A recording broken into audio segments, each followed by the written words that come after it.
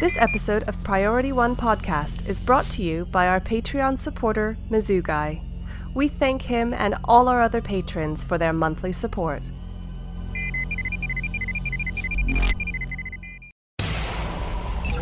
Command codes verified. Priority One message from Starfleet coming in on secured channel.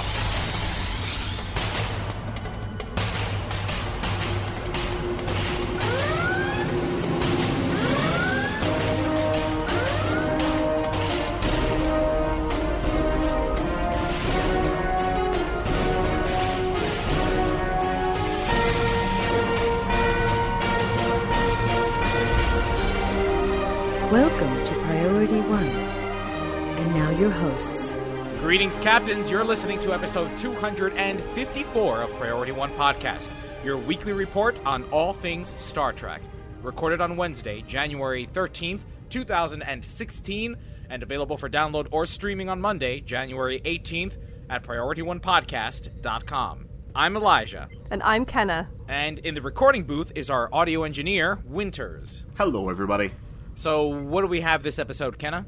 Well, this week we trek out the kickoff of the 50th anniversary celebrations with the orchestral tour, Star Trek: The Ultimate Voyage. We're also looking at some old-fashioned vinyl and one small tidbit of information regarding the new Star Trek TV series. In Star Trek Online news, we're diving deep into suspicions about upcoming story content and looking at a new Star Trek game hitting mobile platforms this month. Then we find out what's on screen when Cookie and Elijah explore distant galaxies in the TNG episode Where No One Has Gone Before. Later, our lead artist, Henry, spotlights some awesome fan-created artwork worth admiring. Of course, before we wrap up the show, we'll open hailing frequencies for your incoming messages. We're fans of Trek just like you, so join in on the discussion by leaving us comments on our website, PriorityOnePodcast.com, on our Facebook page at Facebook.com/PriorityOnePodcast, or follow us on Twitter at PriorityOnePod. You can even leave us a voicemail using SpeakPipe. Just click the widget on our webpage. And finally, thanks again to all our Patreon supporters, old and new, who make this show possible from week to week. Because of your support, the servers stay on, the power keeps flowing, and the team keeps producing. Help us to continually improve the show by considering a financial contribution via our Patreon page at patreon.com/PriorityOne. Speaking of Patreon, this week in Priority One After Hours, Cookie and Kenna take the helm. This unscripted, uncensored, and unedited recording is available to our Patreon subscribers. Here's a snippet of what you can expect.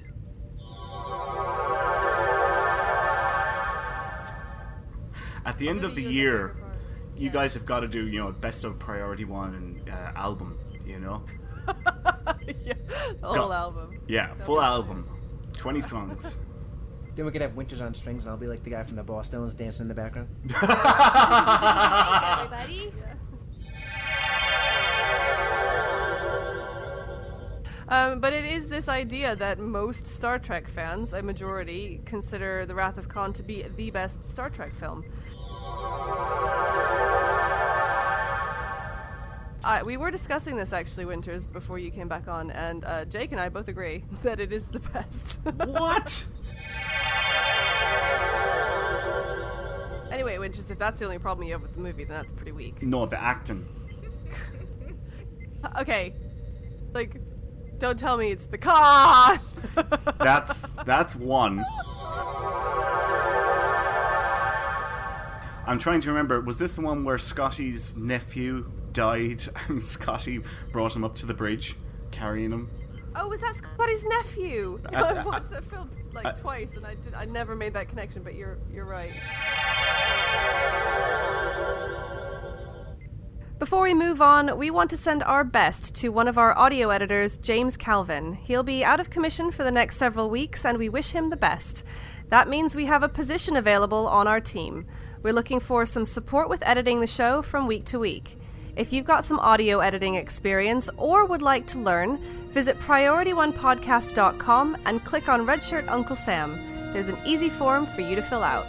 Now, let's trek out the latest news in the Star Trek universe. you hunting places? I don't know. Then let's trek it out. If you are one of the majority of fans who consistently rate Star Trek II, aka The Wrath of Khan, as the best ever Star Trek film, then you might be interested in this bit of info. A company called Mondo has recently announced the release of a special edition vinyl version of the Wrath of Khan soundtrack, now available through their website. For those of you who haven't heard of Mondo, they're an Austin, Texas-based shop/gallery that creates limited edition merchandise for all sorts of films, TV shows, comics, and the like. Their website is an online treasure trove of fantastic collectibles, posters, clothing, you name it. If you check it out today, they showcase original and licensed merchandise from Hellboy, Green Goblin, Home Alone, and Back to the Future, just to name a few. It's hard to describe, but you should go check it out. Now, if you weren't aware, the soundtrack to The Wrath of Khan was composed by James Horner, one of the superstars of the film scoring world, whose later work includes Titanic, Apollo 13, A Beautiful Mind, and Avatar, among many, many others. His work on this film is undoubtedly one of the reasons the film has been so well received over the years and continues to stand the test of time.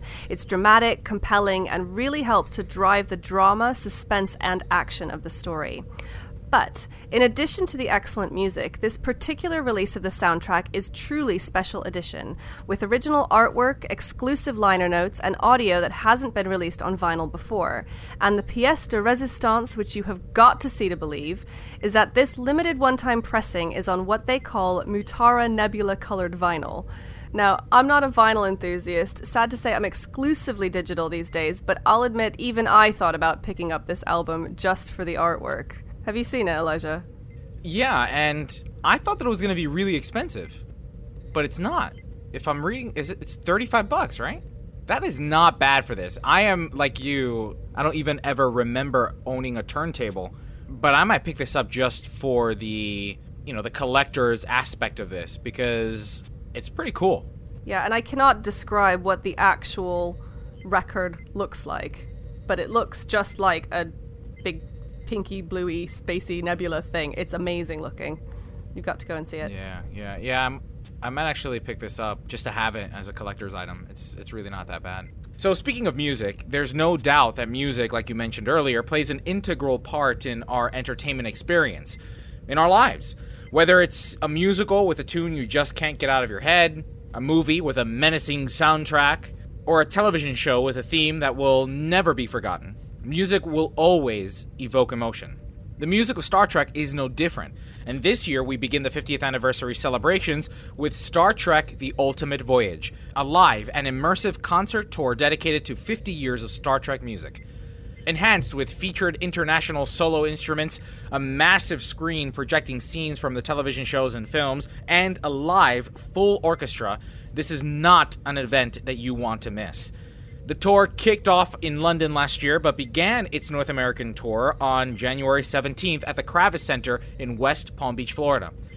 Ticket prices vary by venue, so visit StarTrekUltimateVoyage.com for tour dates and locations. And if you go, we want to know about your experience, so tweet us pictures, send us your reviews. I actually bought tickets to see it at Madison Square Garden, and I'm actually doing my own musical that weekend, so I can't go. And I actually bought tickets. Gutted. So I'm a little disappointed that I may not be able to catch this. I really wanted to see it at Madison Square Garden, right? Because I'm sure that it would have been a bunch of New York musicians that probably play at the New York Philharmonic. I might be able to catch the one in Reading, Pennsylvania, but that is also during rehearsal. So I don't know. I don't know that I'm actually going to be able to see this, and I'm really, really sad.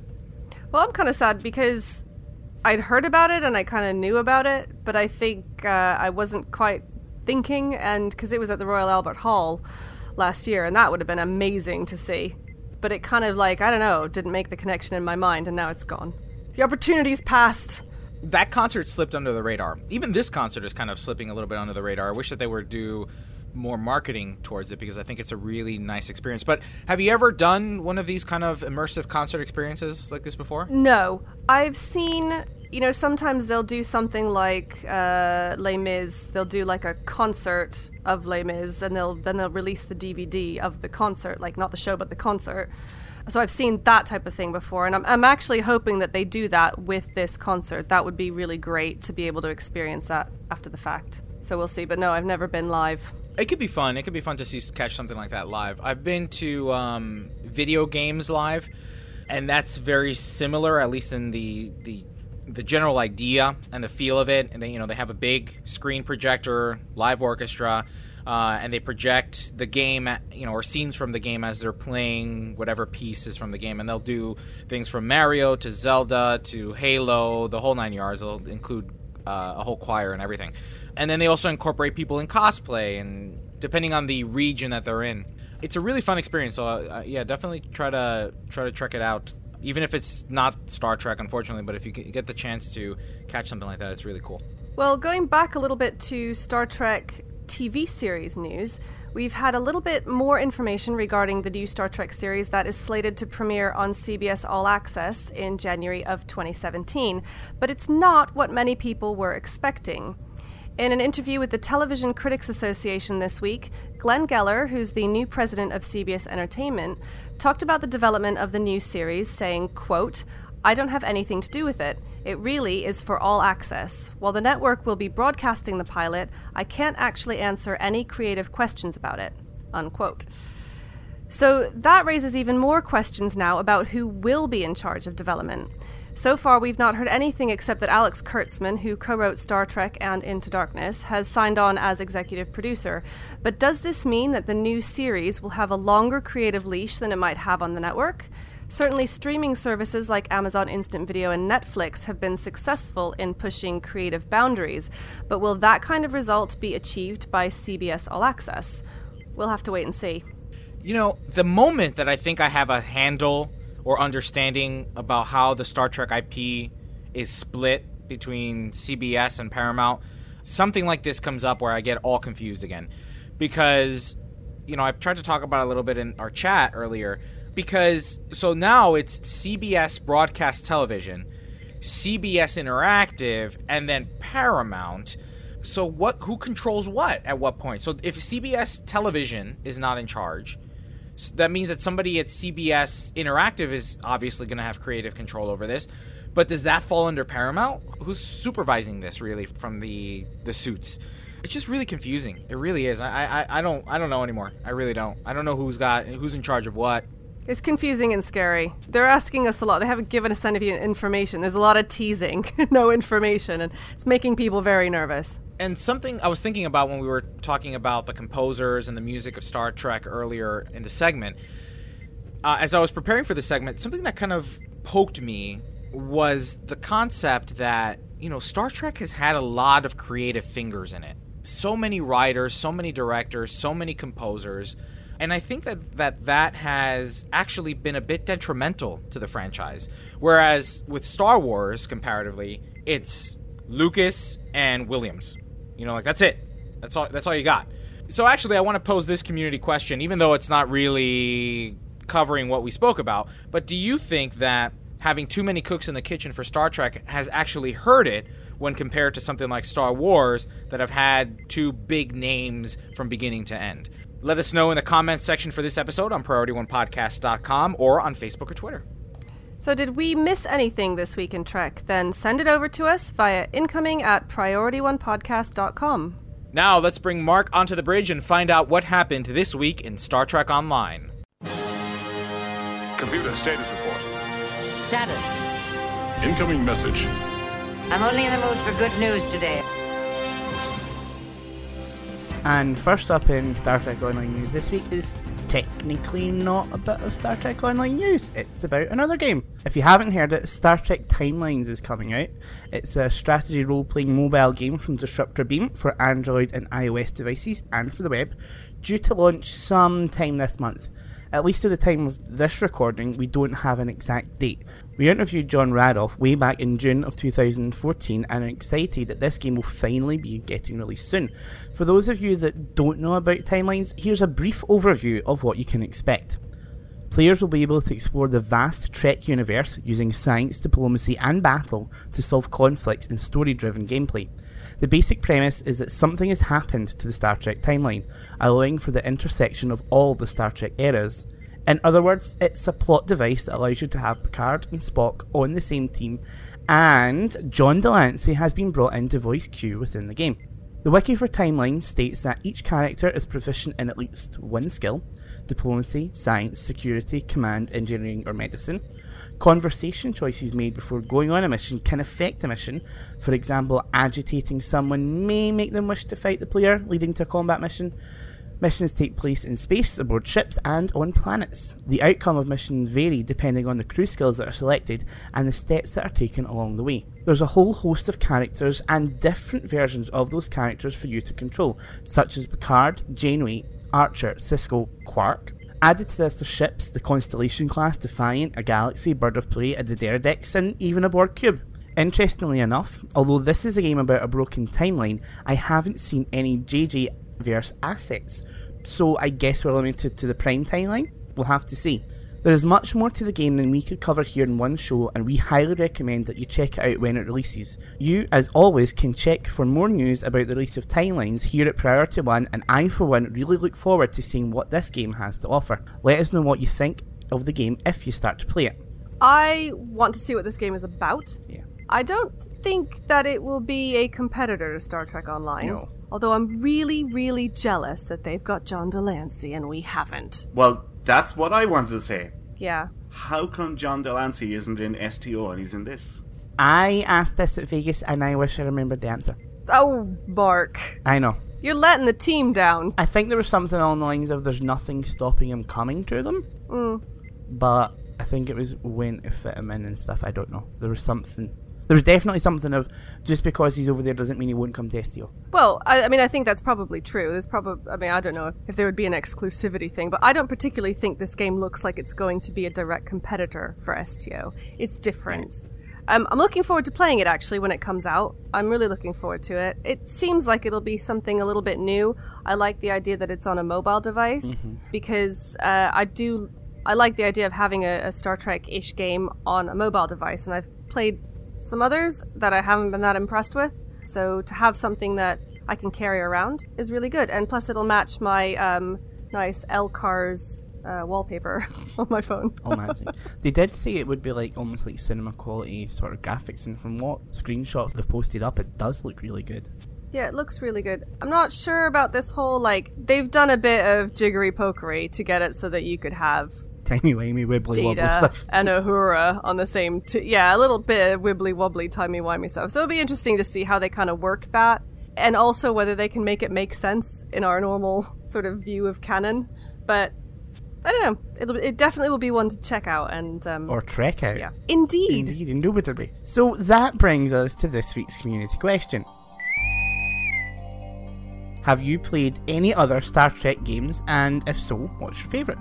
Well, moving us swiftly back onto actual Star Trek Online, there's a new story blog out this week. Now, this is quite a lengthy little analysis, so hold on to your butts, people. And this is following in the footsteps of the similar Tales of the War series. This one is entitled Suspicions, which I suspect, see what I did there, is relevant not only to the plot of the piece, but also that there might be some hints inside, clues to upcoming content. Now, I won't spoil the plot for you because you should go and read it yourself, but it's a nice little piece of fiction by content designer Jadua Ross, who you'll remember from the Iconian War finale, Midnight. But there are two pertinent hints dropped in this innocuous little blog, and I'm hoping that they're indication of what's to come in the future-proof story arc. So, first, there appears to be a growing number of people who believe that we should be, quote, using our temporal technology to advance the Krenim position, unquote. And number two, something's up with Noi. Now, if you cast your mind back to the end of the Iconian War, these two things are hinting at some issues that were left a little open-ended, and we all speculated if and when they would come back and raise their ugly heads, as it were. First, if you recall, we were all sort of led to get a bit of the heebie-jeebies around our involvement with the Krenim. Now, that was all the way back in Episode 5, Time in a Bottle, when we first discovered where the Krenim were hiding. They were a little too eager to help us out against the Iconians, and we were desperate. Now, it seems as though that decision may be coming back to haunt us, although arguably, without the help of the Krenim, we would have been destroyed by the Iconians, and this would all be a moot point. And then there's Noi. We were all shocked at the end of Butterfly Effect when our ship's temporal shielding failed and Clouda was erased from the timeline. Her disappearance raised some questions with it, namely, was she one of the Sphere Builders? Now, when we interviewed Kate Bankson, the content designer on that episode, and asked her that question, she only said, quote, "No comment." Now, we know from the last episode, Stormbound, that we are getting hints that we might be getting closer to involvement in the Temporal Cold War, and the Sphere Builders were one of the factions involved. So, are we going to see the Sphere Builders sometime soon? But, as for Noy, it was left very open-ended about what his fate was going to be. Here he'd lost someone he cared deeply for, but he couldn't even remember that she ever existed. So, are we seeing hints here that he's somehow remembering Clouda? Strictly speaking, if we believe that we are participants in the STO universe, just like Noy is, and we remember her, if we just break down that fourth wall a bit, it's plausible that somehow he does as well, but again, I guess we'll have to wait and see. And let's just hope a new featured episode doesn't come out between the time we record this and the time it goes live. So, what do you guys think? Theories? No, you've pretty much hit the nail on the head and exactly what I was thinking. So hopefully that's a good thing. I haven't read it yet, so I don't really Oh, have- Winters. Winters. Yeah, I know. Oh, for sorry. heaven's sake. Well, you should. Definitely go and read it. I think recently these blogs, back when the Tales of the War series was coming out, they were kind of a nice to have, and they were a little nice to read, but you didn't really have to. It wasn't like a news blog where you want to find out about some newfangled thing that was coming out. It was more of an in-universe immersion thing. Nowadays, they are slipping in commentary about what's going on. It's almost like they're tiding us over until the next episode that we get to play. I mean, we've seen hints about a new improved Odyssey. I'm trying to think of all the other hints that we've seen, but pretty much all of these blogs now have kind of direct implications of what's coming up. So definitely go and read it. Definitely pay attention to when they come out. Also, if you follow @TrekOnlineGame on Twitter and Star Trek Online on Facebook, they will post those up and you can make sure that you don't miss any of them. Again this week, in an effort to bring you some of the news and comments from PW and Cryptic that aren't officially announced in the blogs, here's the latest comments pulled from the Twitterverse. Maria Rosso @ZeroniusRex tweeted, "First day back to work after vacation, got a promotion. I should take vacation more frequently. Winky smiley." Congratulations, Maria. Yay, Zeronius. congrats in real life Well leveling done. up. Al Captain Gecko Rivera tweeted, "Do you think @Priority One Pod accurately predicted STO 2016? It's going to be a big year." Yeah, obviously, we were all completely Of course. correct, obviously, as if there's Yeah. any doubt. And lastly, before we wrap up Star Trek Online news, here are some upcoming events to look forward to. Coming up, we have the Galactic Development Campaign, and the blog states that Star Trek Online is calling for all captains to take part in a post-war recovery event running from January 14th at 9 AM Pacific Standard Time until January 28th at 9 AM Pacific Standard Time.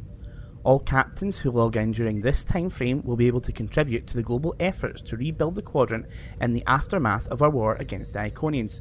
The level of contributions made by all captains will be matched by special reward events that will unlock for everyone the following week. For the first week, running from January 14th until January 21st at 9 AM Pacific Standard Time, captains can aid in the recovery efforts by completing fleet projects and earning fleet credits. Based on the contributions made by all captains during this week, a bonus Reputation Mark week will be unlocked the following week with a bonus of 25, 50 or 75%. As always, events like this are subject to change without notice, so be sure to keep your eye on the in-game calendar or keep tuning in to Priority One Podcast for the latest updates. Now let's check in with Cookie and Elijah and find out what's on screen. On screen. Hello, Captains. I'm Cookie. And I'm Elijah. And this week we're reviewing Where No One Has Gone Before, written by Diane Duane and Michael Reeves, and directed by Rob Bowman. This episode first aired October 26, 1987. Starfleet has ordered that the Enterprise rendezvous with the USS Fearless in order to pick up a Mr. Kaczynski, a propulsion specialist who has already improved the warp capabilities of two Federation ships. Although, something is fishy when no one, other than himself, can replicate or understand his theories. Is it Kaczynski? or his mysterious companion? Here are some fun facts. This episode was nominated for an Emmy Award in 1988 for Outstanding Sound Mixing for a Drama Series. This episode was Rob Bowman's first time directing a Trek episode. He was 27 years old at the time, and he commented, "It was a very enlightening script, the likes of which you don't very often see on television. I felt very fortunate that it was such a great script, but personally I was terrified because it was my first episode, and I wanted to make a good impression. I worked on that show every day I had the script, which, including the shooting, was like 20 days for me." He went on to direct 12 more episodes after that, and producer Robert Justman said that hiring Bowman was one of his proudest achievements on the show. Bowman later commented, "The special effects in that episode were, at times, extremely frustrating and complex, so I didn't know what they were going to look like. It's tough to have people react to something that even I can't identify. Many special effects are just vaguely discussed during shooting and only finalized during post-production, so at times that was difficult." He was probably referring to the images on the view screen of the faraway galaxies they ended up at. I can see how that might be difficult to react to something if you didn't know what you were looking at, especially directing other people to react to it. That would be kind of frustrating. Well, interestingly enough, that's kind of the point of the episode, isn't it? Right? Where no one has gone before. You're asking the actors to imagine something that is kind of unimaginable. Interesting. This is also the first time we see Eric Meniak as the Traveler. He reappears later in the episodes Remember Me and Journey's End. One funny thing that happened during filming was when Jonathan Frakes says the line, "It wasn't him, it never was, it was his assistant." What did you do? It wasn't him, it never was. It was his assistant. What are you talking about? Kaczynski wasn't the one controlling the warp experiment. It was me! He apparently could not say it without breaking into laughter, and according to Patrick Stewart, the laughter soon spread like a brush fire throughout the set. Stewart and Frakes were reminiscing about this at the 2012 Calgary Comic-Con Expo. Another fun fact, Worf's Targ was played by a Russian wild boar named Emilu. Isn't that cute? I wonder if he called her that during filming. I highly doubt it.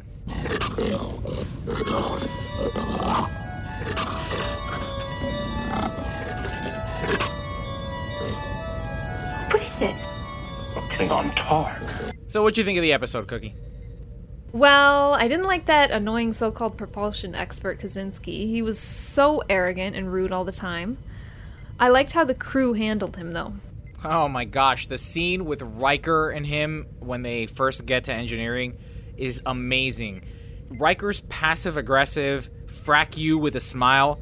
Oh, it's great. It's great because I used to talk to customers that way when I worked at Geek Squad. So you can it's relate. Amazing. Yes. Yeah, I liked the way they handled him. They didn't let him just push him around. I did feel bad for the Traveler at first because it seemed to be hurting him, all that. And I thought it was Kaczynski that was doing it, and I thought that he was just using the Traveler. So then I wondered, why was he doing that? Why was the Traveler doing that? Why was this nice guy trying to help some rude guy trick Starfleet officers into thinking that this useless upgrade would make their ship go faster? It didn't make any sense at first. So that was really confusing. But then, at the end, we find out that the Traveler was actually using Kaczynski, not the other way around, so then it made a lot more sense. You know, now that you mention it, I'm also thinking to myself, that left for a plot hole, right? Because the Traveler was the one responsible.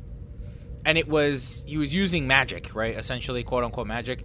So how did the changes stick on the other two ships? Once the Traveler left those other two ships, didn't the enhancements to the warp core cease? Didn't they just stop? I don't see that he actually did any good. That Kaczynski actually did anything.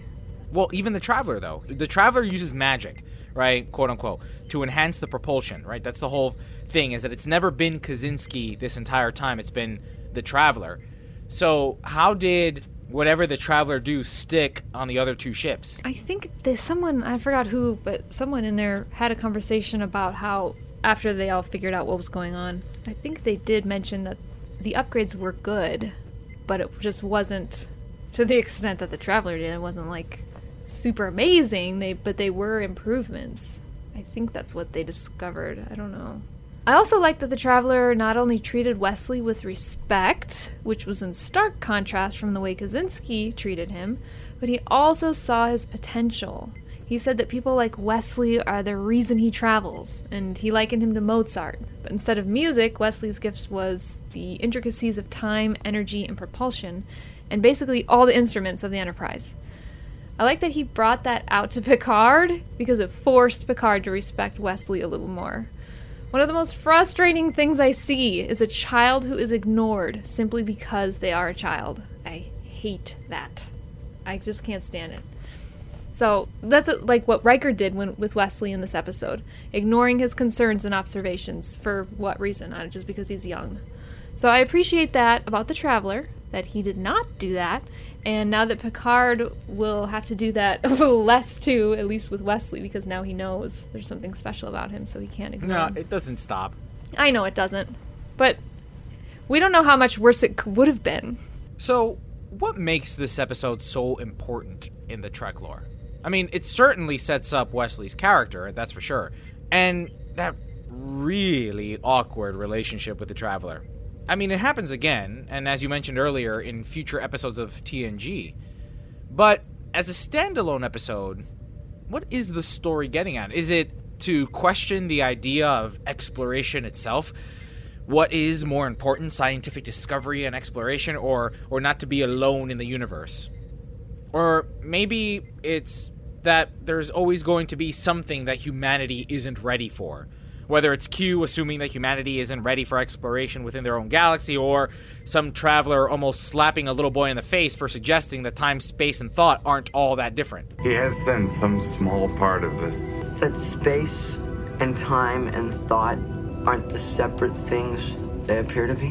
Boy, don't ever say that again. Especially not at your age in a world that's not ready for such dangerous nonsense. I think that at its core, this particular episode was less about some kind of a moral to the story and more about what the writers and producers can put on television.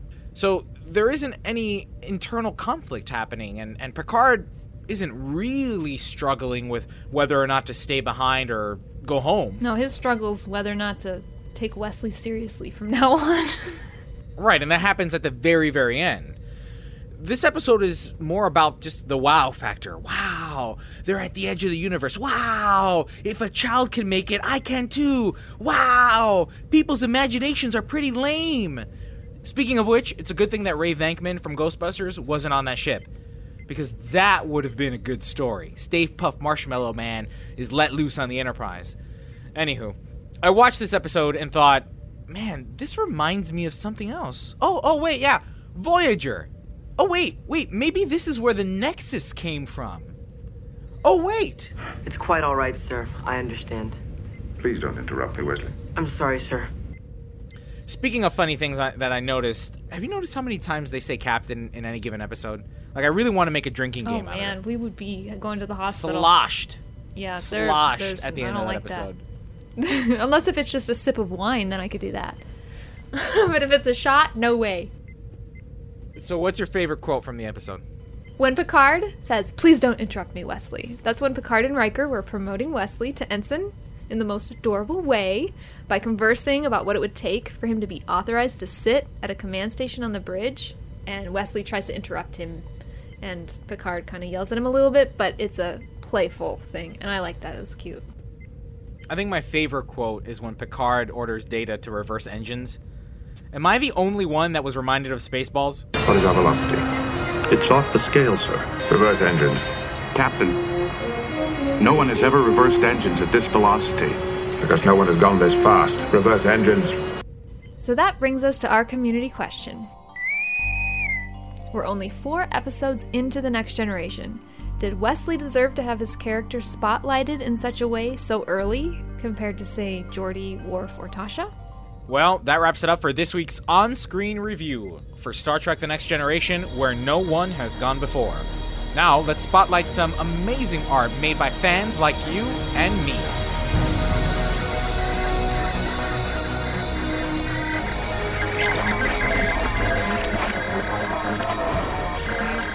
Hello, this is Henry, aka Romulan Ale, with another Star Trek fan art review from the very talented Star Trek fan community. This month, we turn our attention to DeviantArt, where we find some great works by Star Trek fan artist Thomas Robb. Robb's page can be found at udirion.deviantart.com. There will be a link to this gallery in this week's show notes. Take a look at his Star Trek folder. This gallery is packed full of great starscapes, beautiful starship renders, and epic space battles. Most of the works appear to be 3D renders coupled with Photoshop or PaintShop Pro postwork. My favorites are the original series movie era renders. I particularly love a piece called Sulu's Chariot. This is a beautiful, majestic scene depicting the starship Excelsior leaving orbit of a binary planet. There's also a great piece called Ares at Mars. This one shows the starship Ares from another great Star Trek fan production, Star Trek Axanar. This piece would make a great desktop background or social media cover photo to show your support for Axanar and all other Star Trek fan productions in light of recent actions by IP holders which stifle fan-created content. Whether you're an original series fan looking for the small screen era Enterprise or newer ships like the Ares, or even later era classics like the Galaxy or the Defiant, you'll find something beautiful on Thomas Robb's page. I encourage everybody to take a look at his gallery at udirion.deviantart.com. Message coming in, sir. Hailing frequencies. Open. See, we are getting to know each other. Well, Captains, we're at the part of the show where we open hailing frequencies for your incoming messages. Last week's community questions were, what are your predictions for Star Trek Online in 2016? And who do you think will be the next voice actor to join the game? And how do you feel about the way the Ferengi were represented in The Last Outpost? What do you think the moral of that story was?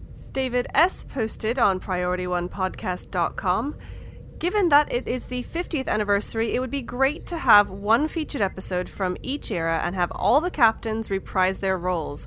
Bonus points if they can get John Delancey to reprise his role as Q to tie all the episodes together. Being more realistic, however, I think they will get Matt Winston to reprise his role as Daniels from Enterprise so we can explore the 50 years of Star Trek through the temporal Cold War. Huh. It's an interesting idea. Yeah, interesting. Yeah. Nobody liked Daniels, though. Who liked Daniels in Enterprise? I don't. Which one was Daniels? Yeah, I don't know who Daniels he was okay. He's the one who wore the rubber tire suit. Yeah, that's right. He was only in, 4 or 5 episodes, maybe? Yeah, but he wasn't even cool. He wasn't even a cool temporal lord. Star Trek Ron posted on our website, I predict a new expansion will see us exploring the Gamma Quadrant, a small revamp of DS9, touch-ups of the wormhole, and exploration. We'd also get to see what the original Dominion has been up to and where Odo is.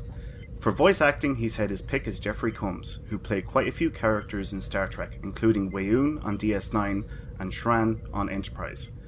These actors don't come cheap. Combs could be a bargain if they could get him to voice both Weyoun and Shran. I love that guy that he's talking about. I love that guy. Jeffrey Combs. It's always that's a fun game to try to whenever you see him in a Star Trek episode, because you never know. He's everywhere. He also played Liquidator Brunt as well, and he done a great job in that character. He's an awesome actor. It's like Where's Waldo, but yeah, in Star Trek. Yeah, he's a pretty good character actor. He plays a lot of stuff really well. Mm-hmm. You know, speaking of John Delancey, and you guys were talking earlier in Star Trek Online News about timelines, I still think that Star Trek Online had a missed opportunity in the mobile platform. That's a little non sequitur, but okay, I'll bite. Yeah, I agree. I just because I thought I said something about Q. Did I not? Yeah, we did say something about Q, but I don't really know how that ties with the mobile platform. But yeah, kind of, but I don't know. I kind of like the idea of timelines being a little just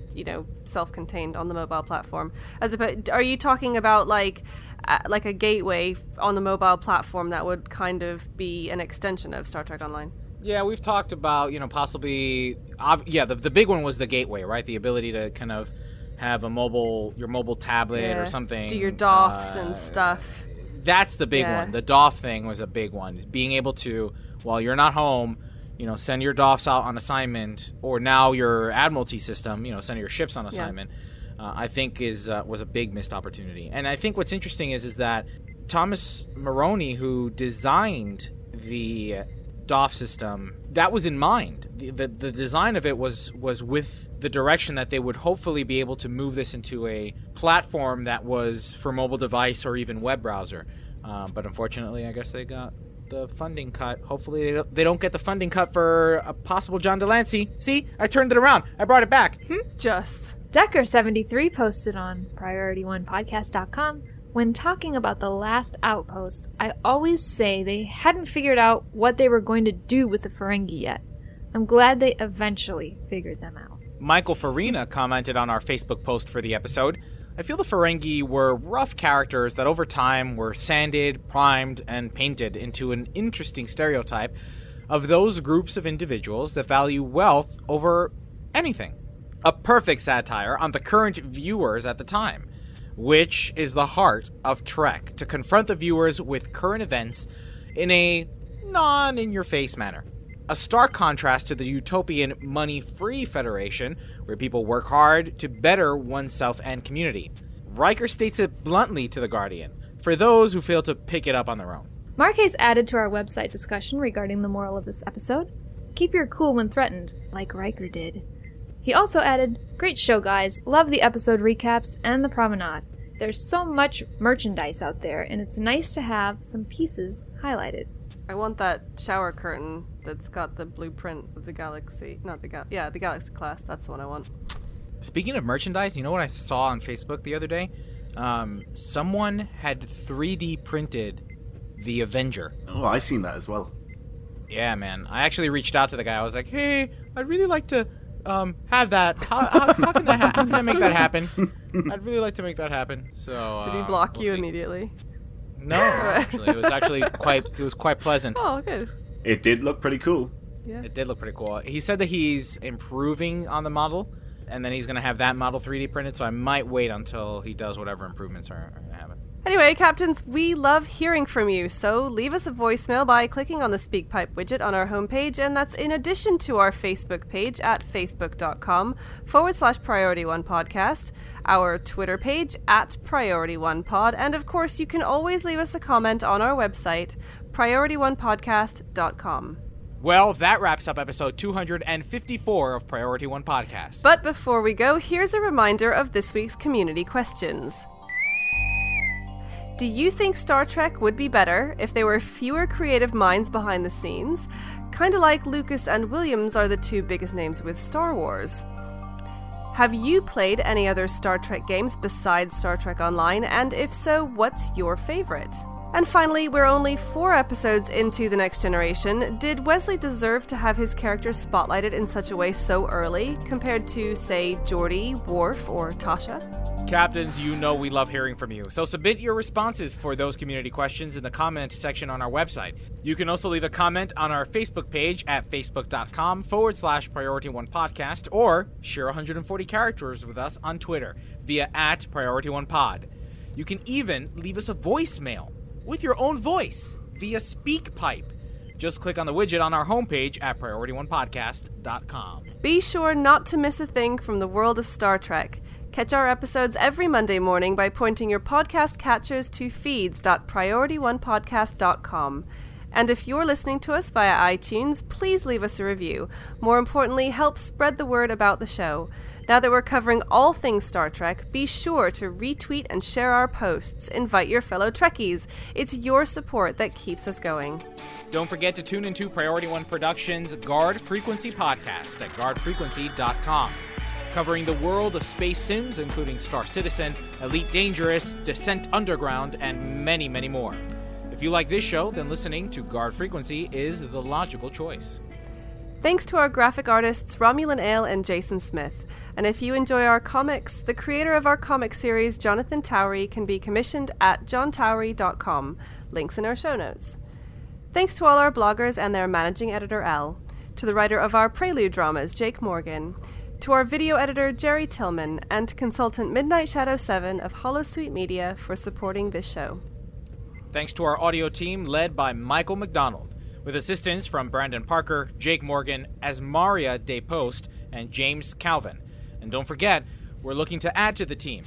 If you're interested in helping us edit this show from week to week, shoot an email to incoming@PriorityOnePodcast.com.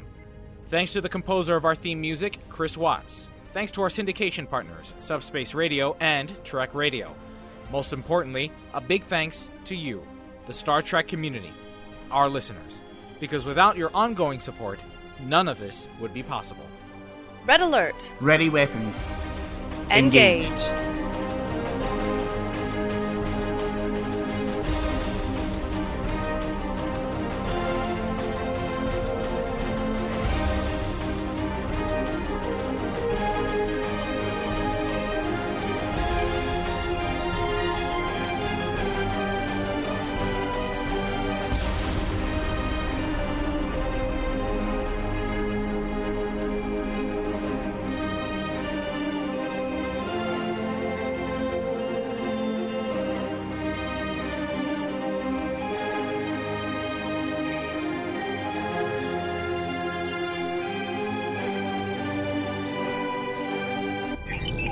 Transfer complete.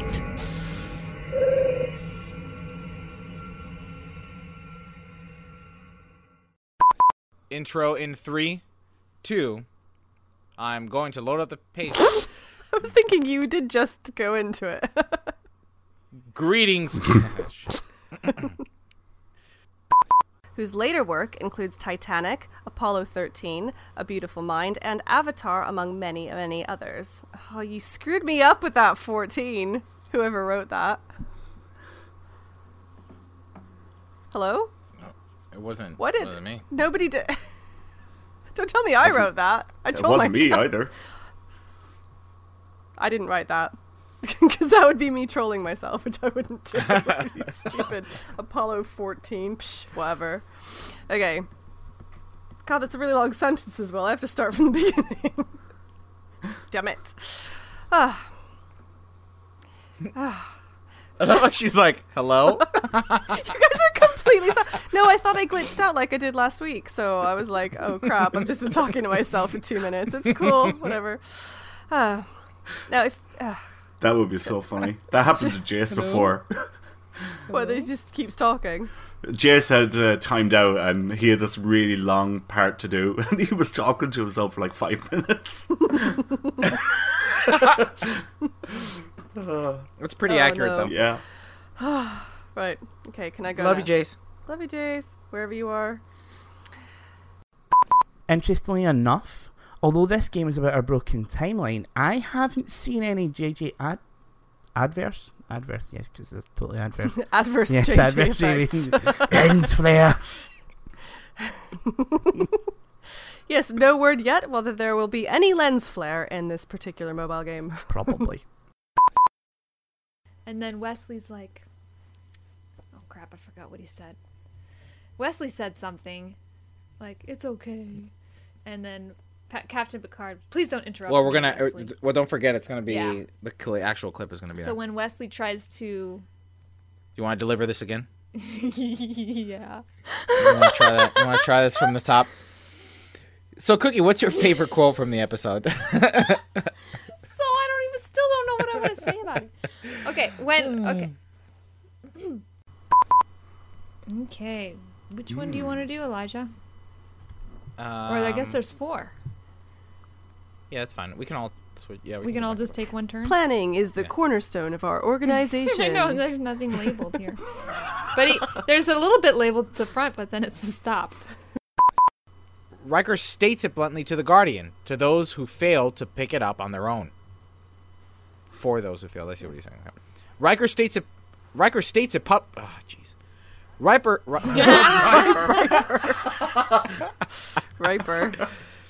Yikes. Or share 120 characters with us on Twitter. Is it 120? It's 140. Although maybe after you put at Priority 1 Pod, you might only have 120 left. Yeah. But I said that last week. Yeah, you did. I know. Well, yeah, because I thought it's close enough once you've written at Priority 1 Pod, because it's at PRIO. Oh my god, you want more fingers and toes? POD. That's, what's that, 14 or 15 characters plus a space. So it's like 124, but it's okay. Kenna just took out an abacus. I was actually counting on my fingers and it was really difficult, so I just think it's late. Can we just Can we just move this on? But I don't understand what you mean. Be sure to miss. Be sure not to miss. Be sure to miss everything from the world of Star Trek.